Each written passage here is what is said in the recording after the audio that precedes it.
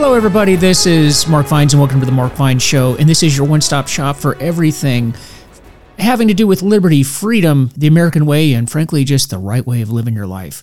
And today, I want to welcome Christopher Stone, and he's a senior fellow for space studies at the Mitchell Institute for Space Power Advantage Research Center, and he's going to be talking to us about space technologies and where all of this fits in with our position in the world right now. And as you guys know, we are really just stuck in a place where there's a lot going on geopolitically around the world. There's a lot of threats that are facing the United States.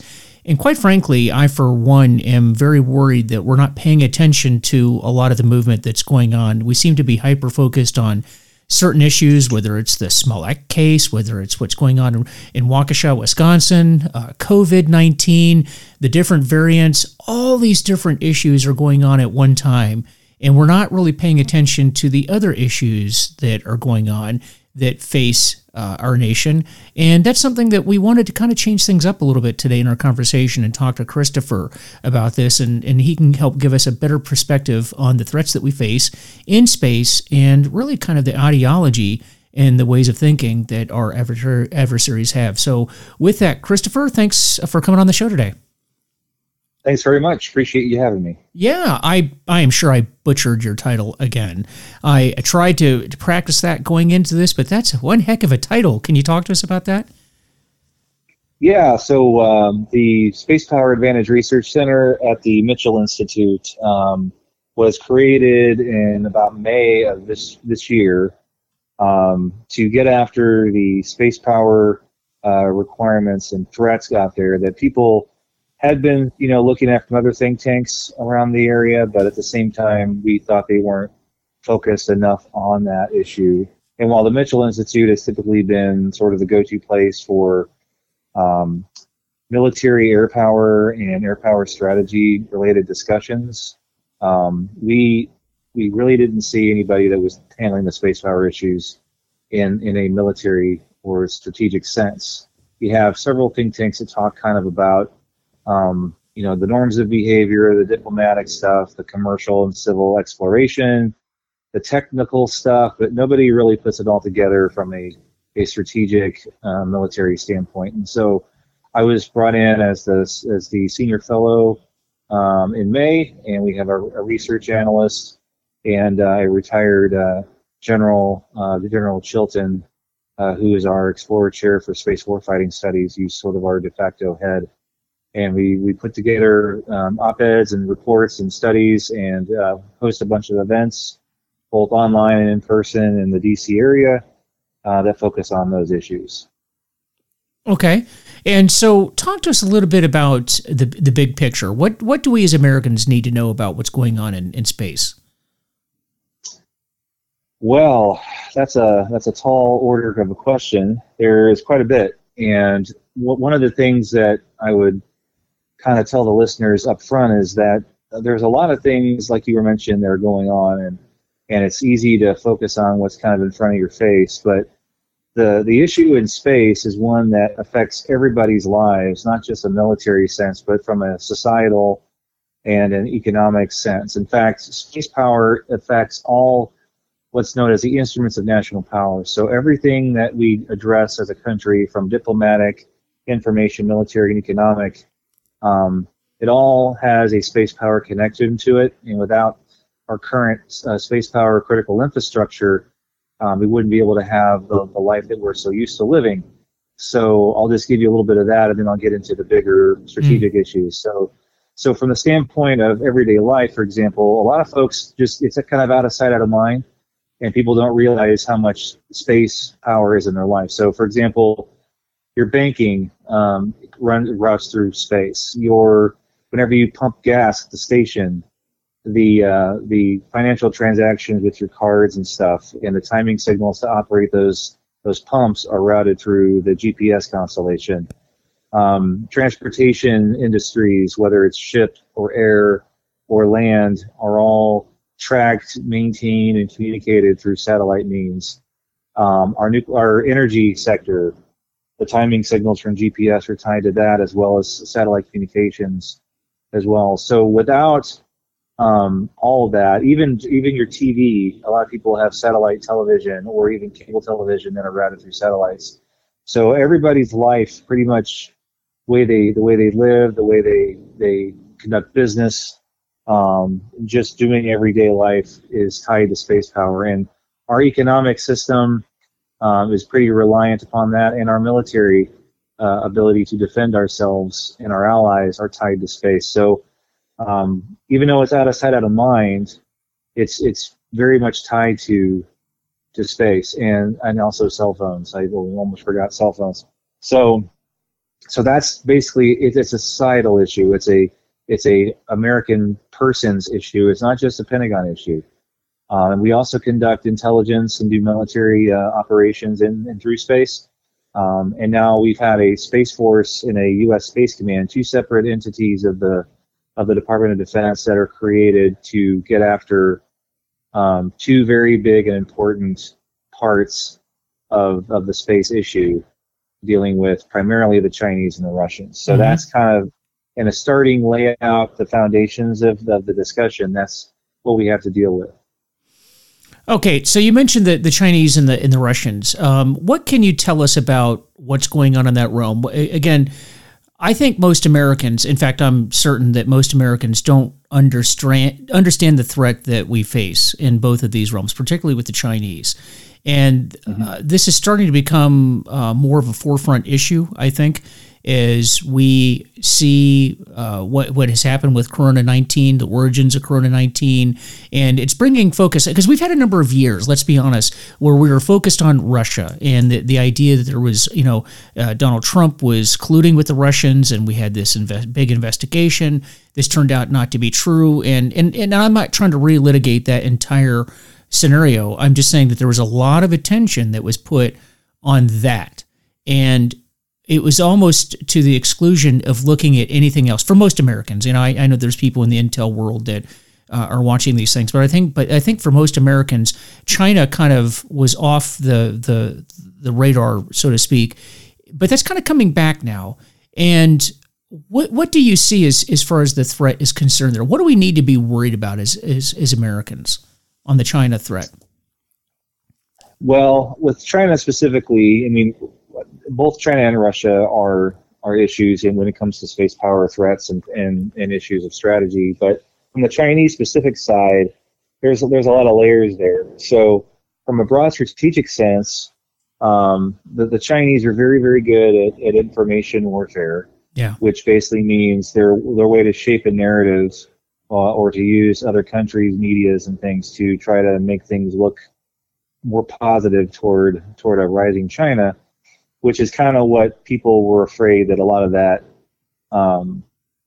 lack of discussion on China was about. However, the last administration was pretty big on highlighting the issues with the Chinese, both from an economic standpoint and a military rising standpoint out in the places like the South China Sea and Asia, and with what's called the Belt and Road Initiative, which is their way of gaining influence and trying to displace the U.S.-led international order with a Chinese-led international order, which has a lot of layers to it, but it's essentially primarily based upon their unique worldview about themselves, the United States, and the world itself. From a space standpoint, though, the Chinese have been assessed by most publicly released intel sources as the most rapidly advancing space power in the world, second only to the United States from the standpoint of space technology, but also they're rapidly deploying what's called counter space systems, which essentially are anti-satellite missiles, lasers, and other systems that are meant to deny, degrade, or destroy our critical infrastructure in space, as I refer to it, that we're so reliant upon that I mentioned earlier, both from a military standpoint and just an economic standpoint. So there's quite a bit going on up there. There's in-space space weapons, there are ground-based space weapons, and then there's just the support infrastructure they're building to have eyes and ears on what's going on in Earth, and they're reaching out into near-Earth space from a resources dominant standpoint. So one of the things that the Chinese have been talked about mostly with regard to South China Sea and this Belt and Road Initiative is having access to rare earth metals and other resources that are necessary for our military, our economy, and trade. And if they can dominate all those resources, then they'll have the ability to build the world's largest economy. So far, we're still technically the world's largest economy, but some people believe that they've already surpassed us, and others believe they're going to surpass us soon, depending on who you ask. So with the fact that they have so many billions of people and we only typically have about 380 million, from the standpoint of population and worker strength and things of that sort, they definitely have a lot more to work with. So, and numbers for the military, actually. I mean, not just workers, but they could, staff them. And actually, am I correct now? Do they have the largest standing military in the world right now? If not the largest, one of the largest, because they have, like I said, several billion. They have several hundred million with a bunch of reserves, and I think our numbers are less than that. I don't even think we have more than 1 million total. I think it's like 1.5 million total between all the service branches. Wow. So, and a lot of our military viewpoints since the 90s has been on redefining what the old strategic principle of mass was. So whereas instead of having, the largest amount of forces wins, we were looking at the effect versus the actual numbers. So if we had the technological advantage to take out large quantities of people and material, then we have the advantage. Whereas they still believe in a kind of a combination of high technology and large numbers. Mm-hmm. Wow. So that's pretty scary stuff at this point. Now, how about on the Russian side? What are you seeing over there? Yeah, on the Russian side, of course, we still have, some partnerships with the space station, which has been strained with their invasions of Ukraine and Georgia and other things they've been doing. In addition to, they're getting back into testing anti-satellite missiles. A few weeks ago, they tested one with a kinetic intercept of an old electronic intelligence satellite that they had orbiting and created some debris, which a lot of people, whenever there's either a Chinese test, which the Chinese tested something called a fractional orbital bombardment system, paired with a hypersonic glide vehicle, which is a lot of stuff, meaning it's basically a space weapon, a bombing instrument from space, whereas the Russian instrument was from Earth to space to take out a satellite. And a lot of people, even in our own military institutions, focus a lot on the debris generation as an irresponsible act and things of that sort. But to me, the main focus should not be on the fact that it generates debris, but the fact that that's a second, third order effect. The issue at hand is the fact that they can hold at risk pretty much all of our satellite systems in every major orbit that there is. And that's kind of a problem that needs to be addressed from both a deterrence standpoint and from my ability to conduct warfighting operations if conflict, occurs at a larger scale. And I will mention that space conflict is not something that hasn't happened yet, even though you hear that a lot in the news, that, we don't know what space war looks like. We have been attacked, as some of our Space Force leaders have rightly said. We've been attacked in many ways at a lower threshold pretty much every day for over 15, 20 years. On the jamming side, for example, there's jamming that occurs on radio frequency level between commercial entities and nation states upon nation states, and nation states upon commercial entities. And you can just look at the International Telecommunications Union, which is the UN entity that kind of manages radio frequency spectrum and slots with our FCC on the national side. They have these reports that come out and talk about this all the time. So the fact that we've got non-kinetic, like jammers, lasers, and they're deploying these missile systems and demonstrating them for everyone to see shows that they're sending signals that they're willing to hold our stuff at risk, so they know that we're reliant upon, and our allies are reliant upon. And as a result of that, we're not, in my view, we're not responding in a correct manner, both with equipment and with messaging.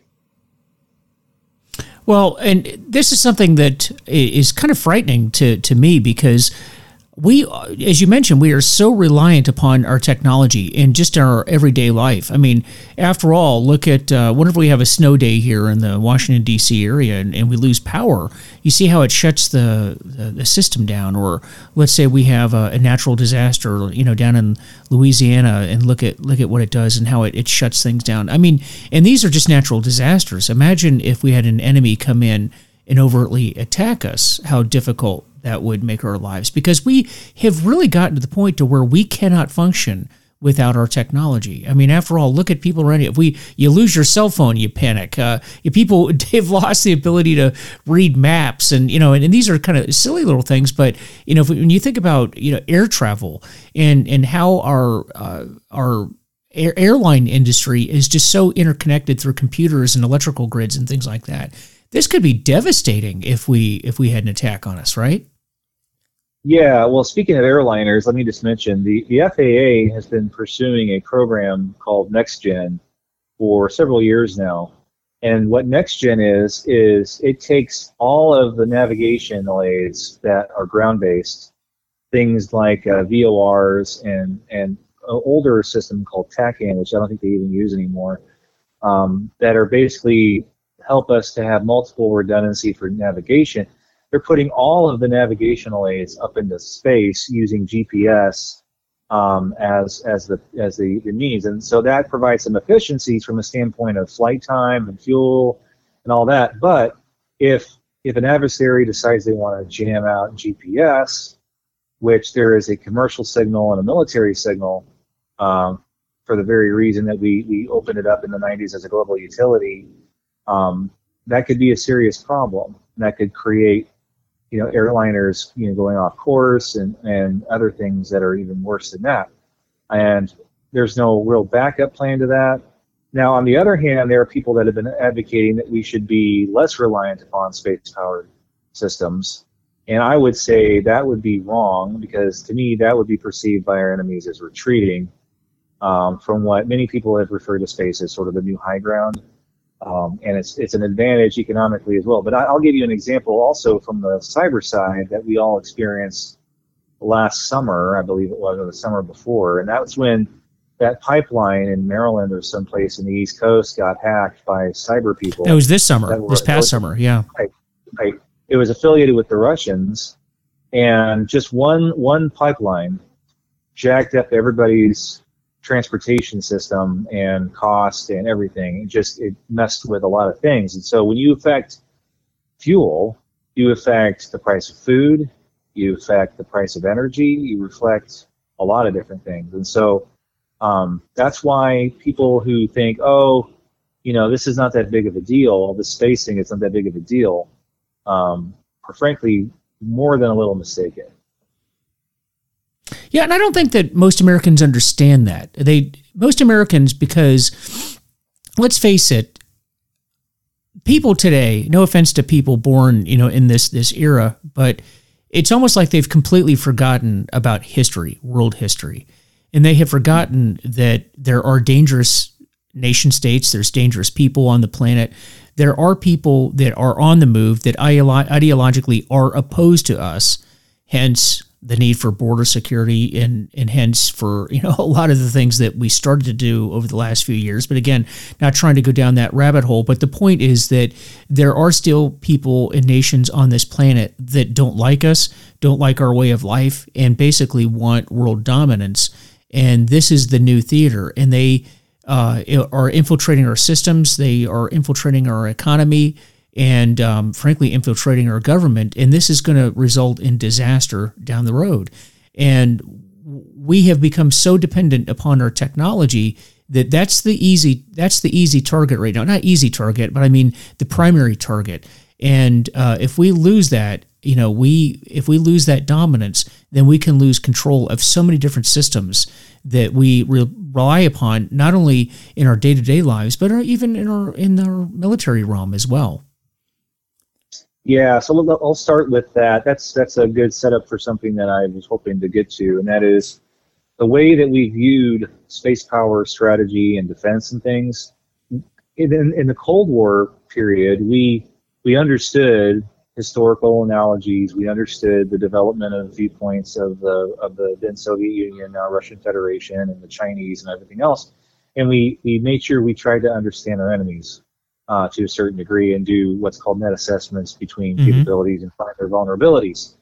And then the 90s happened, the so-called end of history, and the peace was at hand, and everybody was going to like everybody, and we were the dominant power, maybe the only superpower, blah, blah, blah.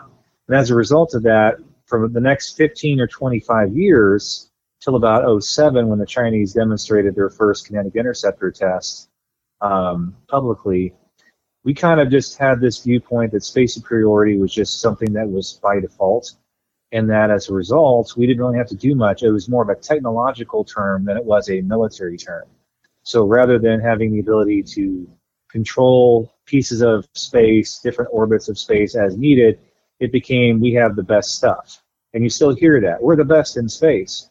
And that doesn't really matter, because what matters is we may have the most exquisite, expensive satellite constellations known to mankind that can do lots of great things, but they're vulnerable. And from the Chinese perspective, for example, they believe that our satellite constellations, our space systems, are what they call our soft ribs. That's their term for it. And as a result, it's super vulnerable. It's not easily defended. Space has become, with the resurrection, if you will, of counter space weapons, which the Soviets were pursuing and we were looking at, but we were restrained by policy. If we were trying to be the good actor, we were trying not to be seen as the aggressor. And so we basically ceded the initiative in space power weapon systems to the Russians, and then they ran out of money and everything kind of rusted and went away, and the Chinese weren't there yet. But we knew that they were going that direction. From the early 90s, they began working on counter space programs. And so we just figured we could bring them into the international economic system, they would be invested, and they wouldn't want to cause problems.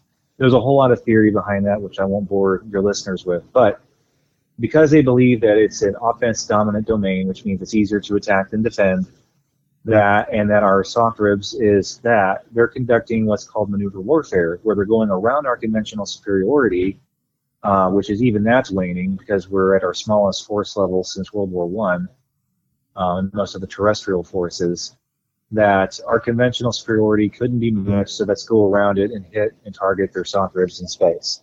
Because our air, land, and sea forces are dependent upon space for their efficiencies, because we don't have the numbers we used to have in the height of the Cold War because of the so-called peace dividend drawdown in the early 90s. And so because of that, and because of something else called mirror imaging, where we think, well, we won't do that, so why would they do that? Right. We created policies over the last 25 years, with the exception of the Trump administration and the Bush administration to some extent, the second Bush administration, that have been not very helpful and more diplomatic heavy, and less military options have been given to the presidents because of policy. And that's put us in I think in a very precarious situation. Yeah, I think that's a very good point that you make. And circling back to the mirror imaging that you mentioned, a big mistake that Americans make is that we think that everyone else thinks the way that we do, right? And isn't that really not underlying the big issue here? Yeah, I mean, from both the standpoint of the Russians and the Chinese, the Russians, you'd think we'd be more familiar with, because even though there was that Soviet period of history, the Russians have a historical view of things, and the Chinese do the Chinese, yeah. In fact, the Chinese have a more unique worldview in many ways than even the Russians. I've studied the Chinese, and I wrote in my book Reversing the Tao, which examines the Chinese worldview and strategy in space versus the Obama administration's national security space strategy, which still lives on in the Biden administration's new priorities framework. So basically, we're kind of retrograding back to where we were in 2011. And I pointed out that strategic thinking, if you want to even call it that, is ineffective because it assumes a lot of things. And the Chinese have a unique worldview of themselves. They believe that they are the center of the international universe, The Chinese, the word for China in Mandarin is the center, means the center.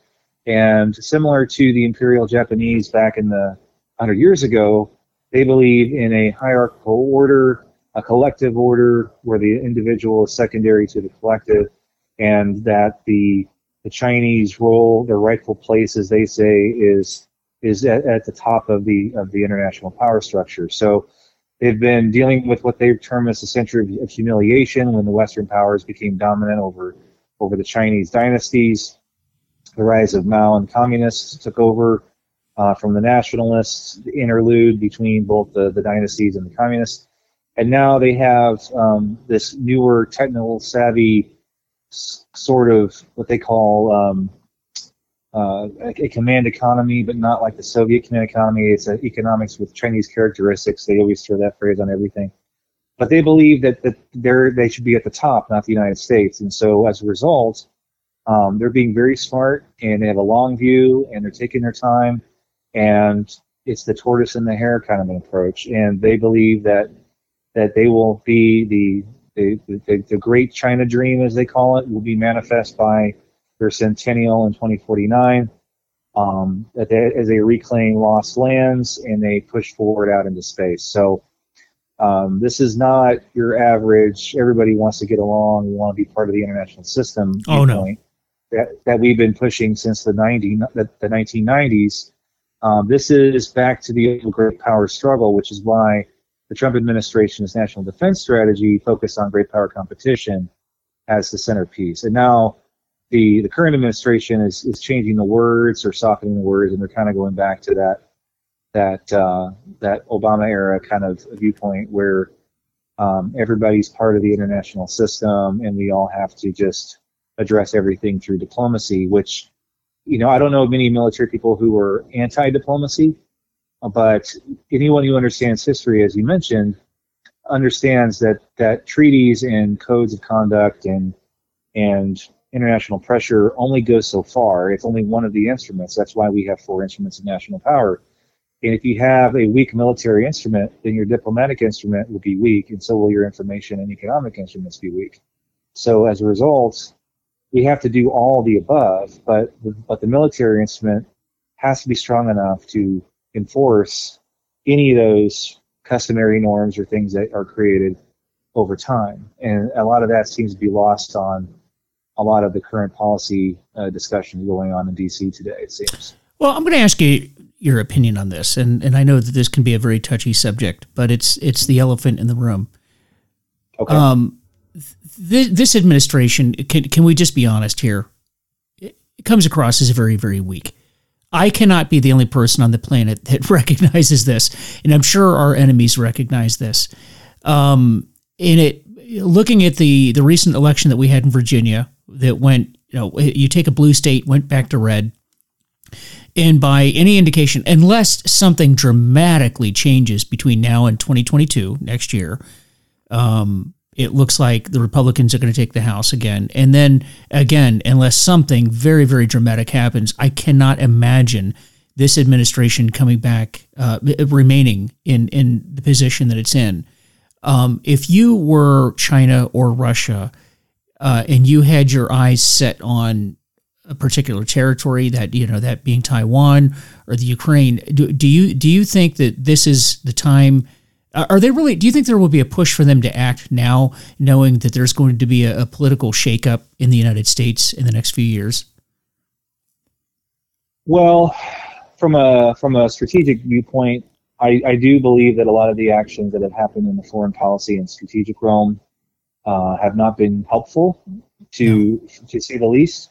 I will say that I do believe that from the Chinese and Russian standpoint, that based on analyses from other think tanks like Heritage Foundation showing that the Air Force and Space Force are weak as compared to where they should be, as compared with our adversaries' development of space weapon systems and air forces and size and everything else and age.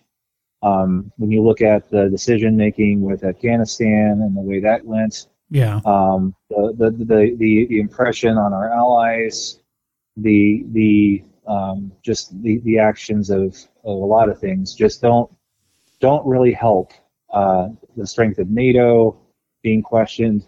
So I think you're going to see the Russians and the Chinese both exploit their opportunities of weakness because, for example, the administration's response, quote unquote, to Russians basically surrounding Ukraine, which I will say this, that's something else I'll just mention real quick.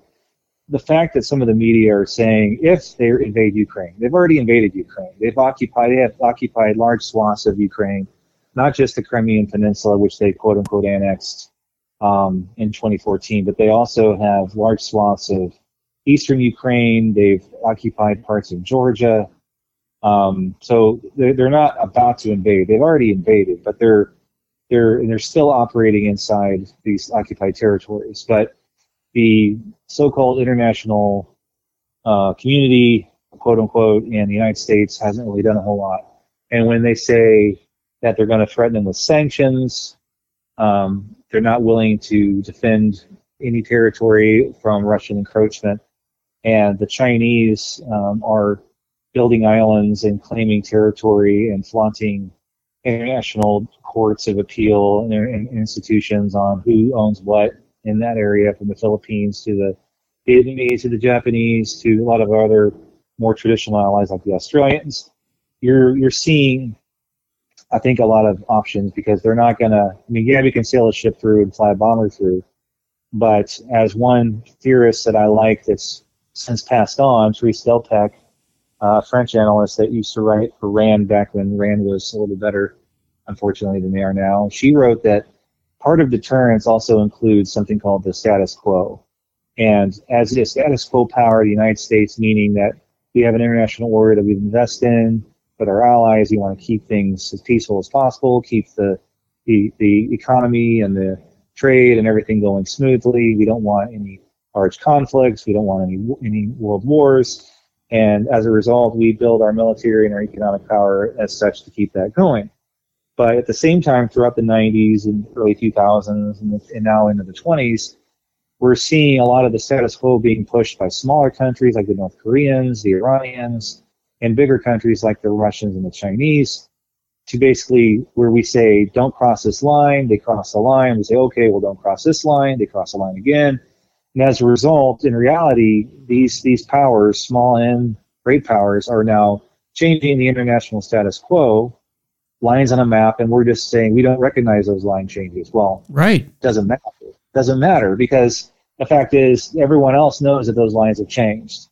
And so you may not recognize that the Russians have annexed Crimea or they occupy large swaths of Ukraine and Georgia, but they have. And you may not want to recognize that they've taken parts of that. You may not want to recognize that they're deploying weapons in space. But the mere fact of the matter is they have, and they're going to continue to do so. And for us to continue this mentality strategically that we just need to maintain what the Obama and Biden administrations call strategic restraint doesn't make a lot of sense to me because it's not doing anything. It's not deterring at all. And all it is ceding more territory, both terrestrially and potentially in space to these other powers that don't hold to our Republican and Democratic values. Wow. Which I think is more of a concern than the stuff that's reported on the news right now. I mean, there's a lot of stuff going on in the world and in space that aren't being reported in the news while we're focusing on things that I don't believe are near as important for the American public to understand. And the American people, all people really, are dependent upon what we hear in the media. And you raise a larger point, and that is we are not getting the information that we need from the media right now to inform ourselves about what's going on in the world. I mean, everything. I turn on the TV right now, and all you hear about is the latest variant of the coronavirus, COVID-19, all the Omicron, all these different things going on. And I'm not saying that that's not important, but there are other things going on in the world, and this is one of them. And when, it seems like we have these issues that are either not in the news, like the issues that you're talking about, or issues that were in the news that we no longer talk about. For example, our withdrawal from Afghanistan and the fact that we still have Americans in Afghanistan. That seems to have dropped off the radar. Mm-hmm. But what do you see the impact of not having a media that seems to pay attention to these issues? What's the fallout from that going to be? What's going to be the wake-up call, do you foresee?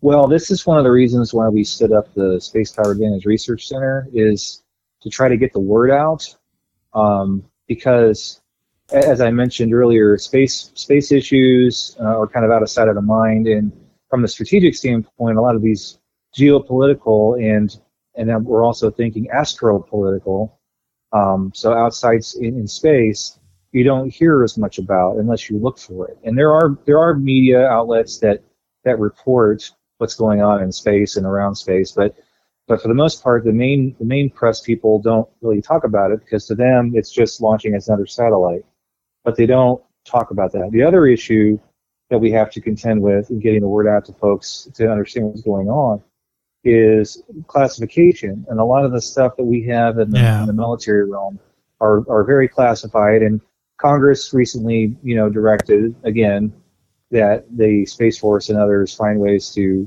declassify some stuff to be able to better address what the concern is in space and things of that sort, as well as how it ties in with other more geopolitical traditional things. But as you mentioned with the media, the broader press has kind of more gotten into the tabloid journalism style of things, and not so much into talking about military and political things, because, like I said, for 25 years plus, people have been thinking that the age of great power wars are over, and all we're going to be dealing with are little terrorist groups here and there, which is not the case, and historically has never been the case.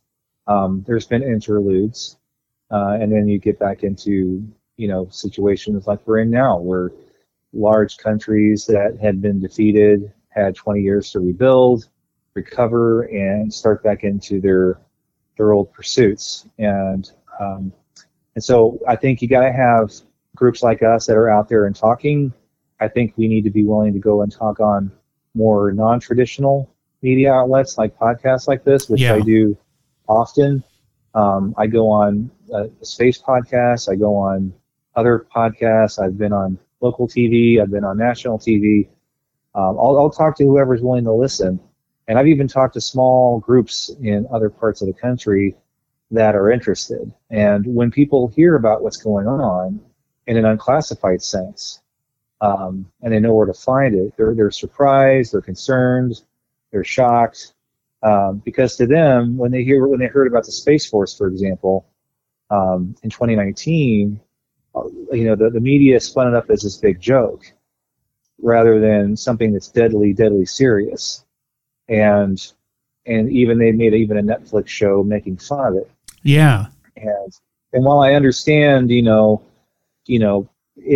can be understood, and some people have considered it always to be a joke, because all space warfare has been in the minds of most Americans since at least the early 90s has been nothing but science fiction movies. And so even though we were dealing with space issues, deadly serious space issues with nuclear weapons and other things during the Cold War period, like I mentioned earlier, we haven't really had to think about it a whole lot. It's been more terrestrial support, more of kind of like a Verizon or a service provider kind of mentality. And so a whole generation of military general officers have been raised in this mentality of service provider, and now they have to get back into deterrence and warfighting mindset. But we're not prepared for it. We don't have the systems. We don't have the weapons systems. We don't have enough of what little counter space means we have to address the sheer magnitude of what's being built and deployed by our two great power adversaries. And instead of the Cold War, where we had only one major adversary, we have now two, with two smaller ones besides that, the Iranians and the North Koreans. Both of them nuclear powers, both of them with space launch capability. And as a result, and both of them are sort of allied with each other. So you even have an article that came out recently where the Chinese and Russians that have had centuries of animosity toward each other are basically talking about how tight they are. And they even do joint military exercises with each other and are looking at partnering with each other in space. And so there's only so much you can do to try to keep people friendly towards you. You just have to understand that realistically, people have national interests.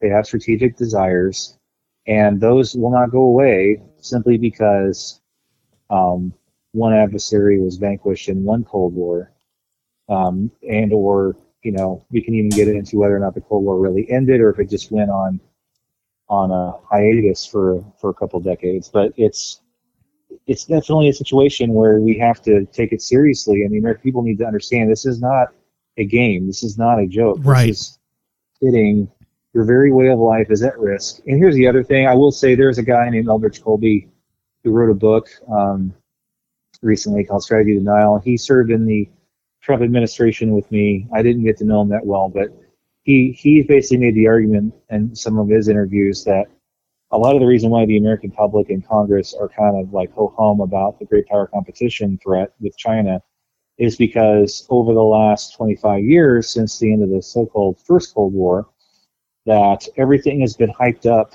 to be the existential threat, whether it's terrorism or viruses or whatever. That's the existential threat. That's the new existential threat. When in reality, those are concerns, but they're not existential threats. And the existential threat we've had, seeing built up around us, is that we are basically being surrounded from all sides, diplomatically, militarily, economically. They're using their instruments of national power wisely and smartly, and we need to start playing big boy games again and not just dealing with that whole maintenance of the world order mentality, because we're now getting to the point where we could wake up and find ourselves in a very, very bad situation, and we're not ready for it. Would I be going off track here if I said I believe that we're already there? I would say that we are in a situation that we could have probably dealt with better decades ago, but we try to base our strategic thinking on hope and not on facts. Right.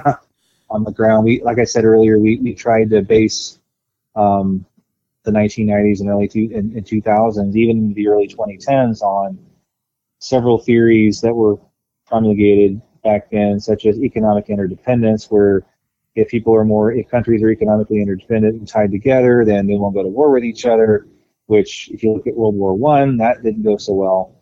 But yeah, we kind of gloss and forget that part.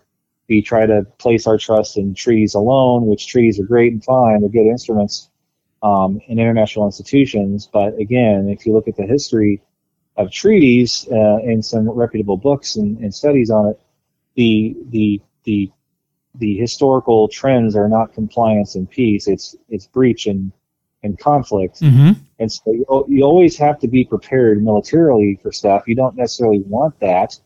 But when you have an adversary like the Chinese, who your view of deterrence is an attack to deter viewpoint, not our view where we have a force of some sort that we can respond with if we feel like it. If the Chinese see that they're being threatened with attack, they reserve the right to act in what they view as self-defense. We would view it as an aggression, but they have an attack to deter, or an active deterrence, where if they see a threat, they'll shoot it. And the way they view space deterrence, which is a term that a lot of people in DC don't like, but I still use it because the Chinese use it, is they view space as the weak point. They view it as a place where wars can be won and started and won, and they view that targeting those systems as being low threshold, meaning we won't respond with the way we've said we would respond. So, for example,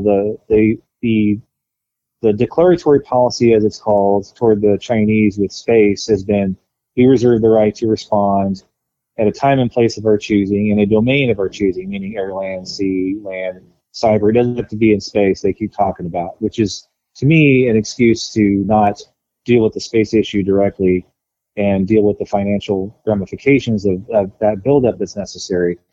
And what's the historical record of us going after a land target or a sea target because someone laser jammed or shot at a satellite? The answer is zero. There's been no evidence of us ever responding in that way toward a space threat. That's a good point. And as a result, why would any of our adversaries think that we would take that seriously when we didn't even do that for a terrestrial threat? Like the red line I mentioned earlier, where like in Syria, don't use chemical weapons. You cross the red line, we'll take action. And then they did, and we didn't do really anything with sanctions.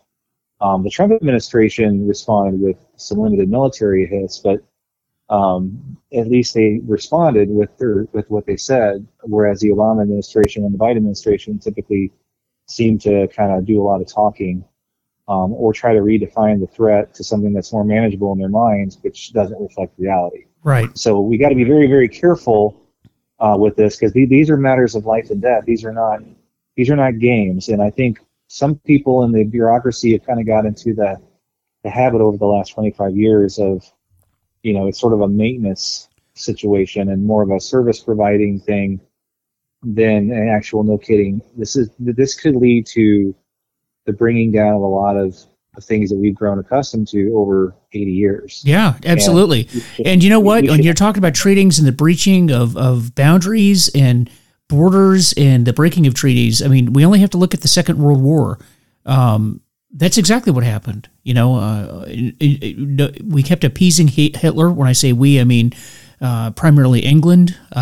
We just kept in France. Nobody wanted another war to break out. And many of the people that were the world leaders in the Second World War had been shaped by the First World War. So it was quite understandable that they did not want anything like that to erupt again. But it happened again because of the fact that they were so reluctant to do anything about it. And it just seems like we are not responding. It just you threaten. You cross that line, people cross it. Okay, then you just redraw a new line. And it just we're doing that because we think that it's going to prevent world catastrophe, but it may be inviting it, actually, if you follow that train of thought. Yeah, and I will say, based on something you said nobody wanted a war, and I would say no. Right. The Germans wanted one, the Japanese wanted one, yes. The Italians wanted one, and just because the British didn't want it, or the French didn't want it, or the United States didn't want it, doesn't matter. That's why, as Ronald Reagan once said, the United States has never been attacked for being too strong. And as a result, there are people who have sort of this inverted logic in Washington, D.C. and other capitals that strength breeds conflict. And you can even hear that in movies, like Marvel movies, like superhero movies, where we'll say that, because we're strong, we bring challenge. No, it's the other way around. If you were willing to go to war to protect yourself, if someone attacks you and you're willing to annihilate them, or you're willing to damage them at least to a point where they can't hurt you for a protracted period of time again, then that usually works. That's how deterrence works. You have a capability, you have the political will to use that capability, and you communicate that to your adversaries and your friends and your people. And that's how deterrence is supposed to work. Deterrence doesn't work by some rejiggered definition that makes everybody feel more comfortable, where we can just sit together and decide what's wrong, what's right. That's great, but that's never stopped a war. We signed a treaty in the 1920s that bans war, and it's still in effect, but it's been breached numerous times. So it's like, that's why I say treaties are great. I'm not anti-treaty, but you got to be realistic with who you're dealing with. Mm-hmm. The history of the Russians and Chinese with treaties are not great. No, not at all. So you gotta have the hardware to back up and enforce these things if you really want to have them at all. Yeah, and that's what's very scary. And you also talked about space being taken seriously, and this is something that needs to be done. And I'll just as an observer of this whole Space Force creation from the outside, you hit on a point, and you said that in a lot of ways that we've been conditioned to not really take this seriously because, the American perception is that this is, something that we've seen in science fiction movies and This is, something we've been working on for a while. And that there were, like, Netflix had a sitcom on the Space Force, and it's been sort of treated almost like a joke when it's not a joke. And I have to be honest, again, just as an observer, I don't think the Defense Department has really helped themselves in this realm. They kind of make it a joke themselves. Look at the Space Force and even the uniforms. There was the latest version of the Space Force uniforms that came out that seemed to resemble something out of Star Trek. So they kind of have been adding on to this whole perception that it's just this, hey, look at this. This is kind of funny, when I think that's the wrong tack to take. This is a very serious area that needs to be developed. We absolutely need a Space Force. It needs to be developed. And I just think that they need to stop playing into that stereotype to get an American public that's really not paying attention to pay attention and take it seriously. I mean, do you agree with that? Yeah, it is. They need to be taken seriously. But here's the thing, though. A lot of it is the media's fault for not providing the proper context and adding to the joke factor. The military has done a pretty good job of trying to explain where things come from, and even the people in the science fiction industry, like Star Trek and stuff, they've acknowledged that they got a lot of their imagery from the military.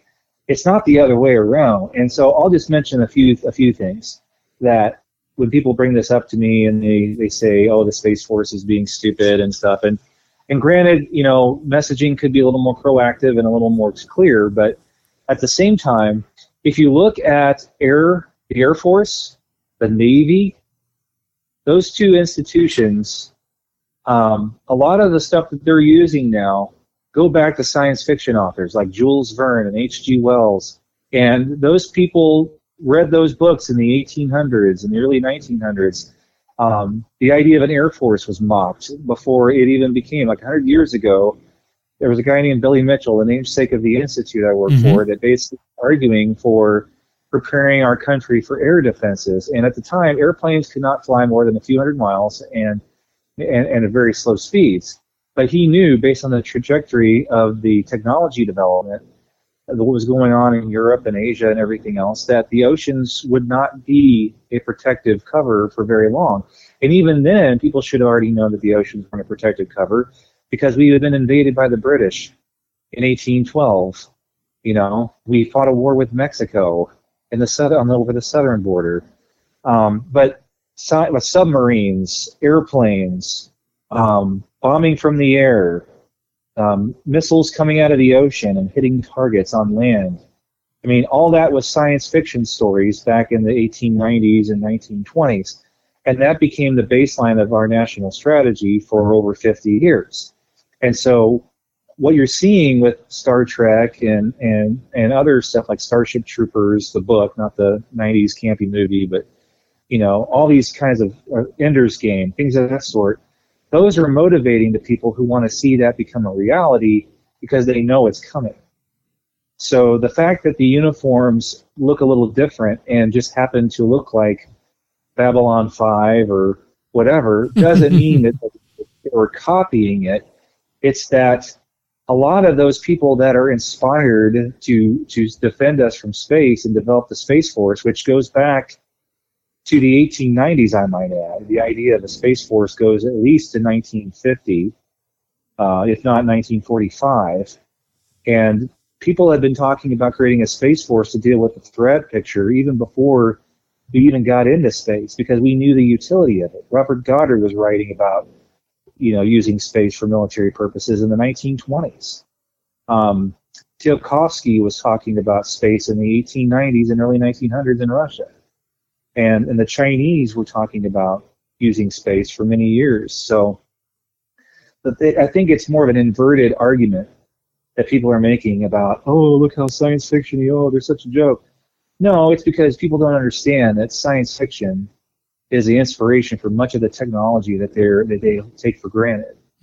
Cell phones are based on tablets, are Star Trek, essentially. If you look at old pictures and old episodes, they're talking on that. You see people using the wireless thermometers where they stick it in front of your head and it beeps and it gives you your temperature for all the COVID baloney. That's like the tricorders, essentially, like a very rudimentary tricorder, but it's you don't have to stick something in your mouth or other parts of your body to get your body temperature anymore. Yeah, and I agree with you in the sense that I think that the press, if we had a serious press today, this would be covered.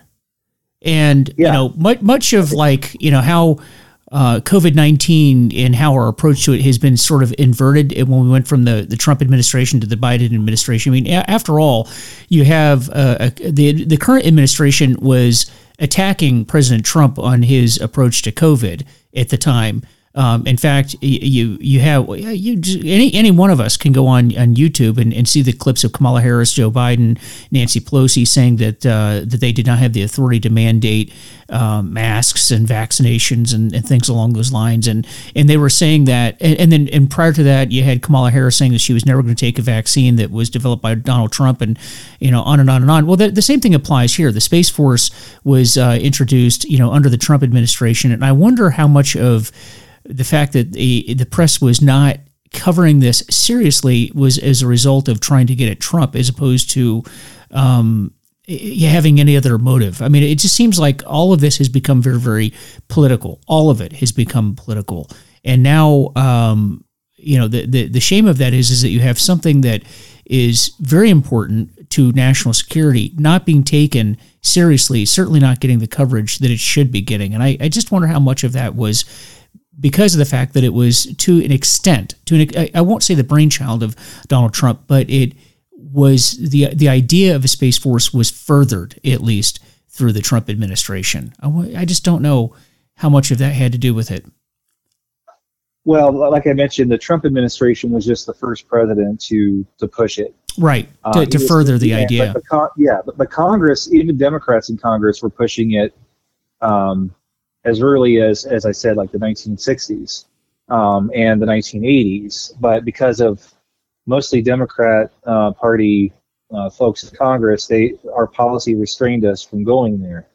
And like I mentioned, the Soviets were building attack satellites in the 70s. They had built a fractional orbital bombardment system, which is basically a space-based bombardment thing in the 60s through the 80s. And lasers and other stuff, and Strategic Defense Initiative with Reagan that got canceled got reduced by Bush 41 and then got canceled by Clinton.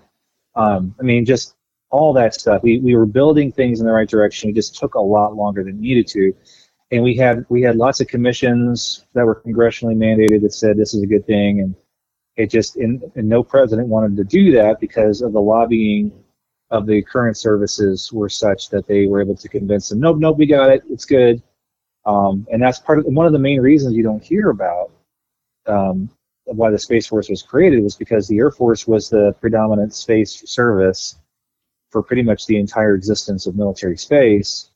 And the management of Air Force space was not appreciated by many in Congress, including Democrat Representative Cooper and Representative Rogers from Alabama, who's a Republican, and they both tried to create a Space Corps in 2017 before Trump kind of took it on as a mantle in 2018. So I think that shows more that President Trump was more of a visionary and understood the need more than it was anything political, as a lot of people in the press still call it a political rallying cry, just because people supported it and were chanting Space Force at some of his rallies, doesn't mean that that's why he did it. He did it because, as someone who was in the Pentagon during that period, because of the problem, the threat. There needed to be a service that could focus entirely 100% on the space problem.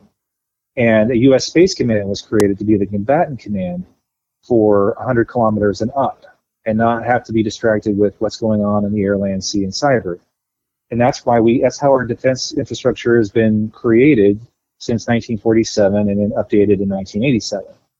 And that's just the way it should work. Now, as I mentioned earlier, the Space Force was created in an anemic fashion, I think goes to your political point.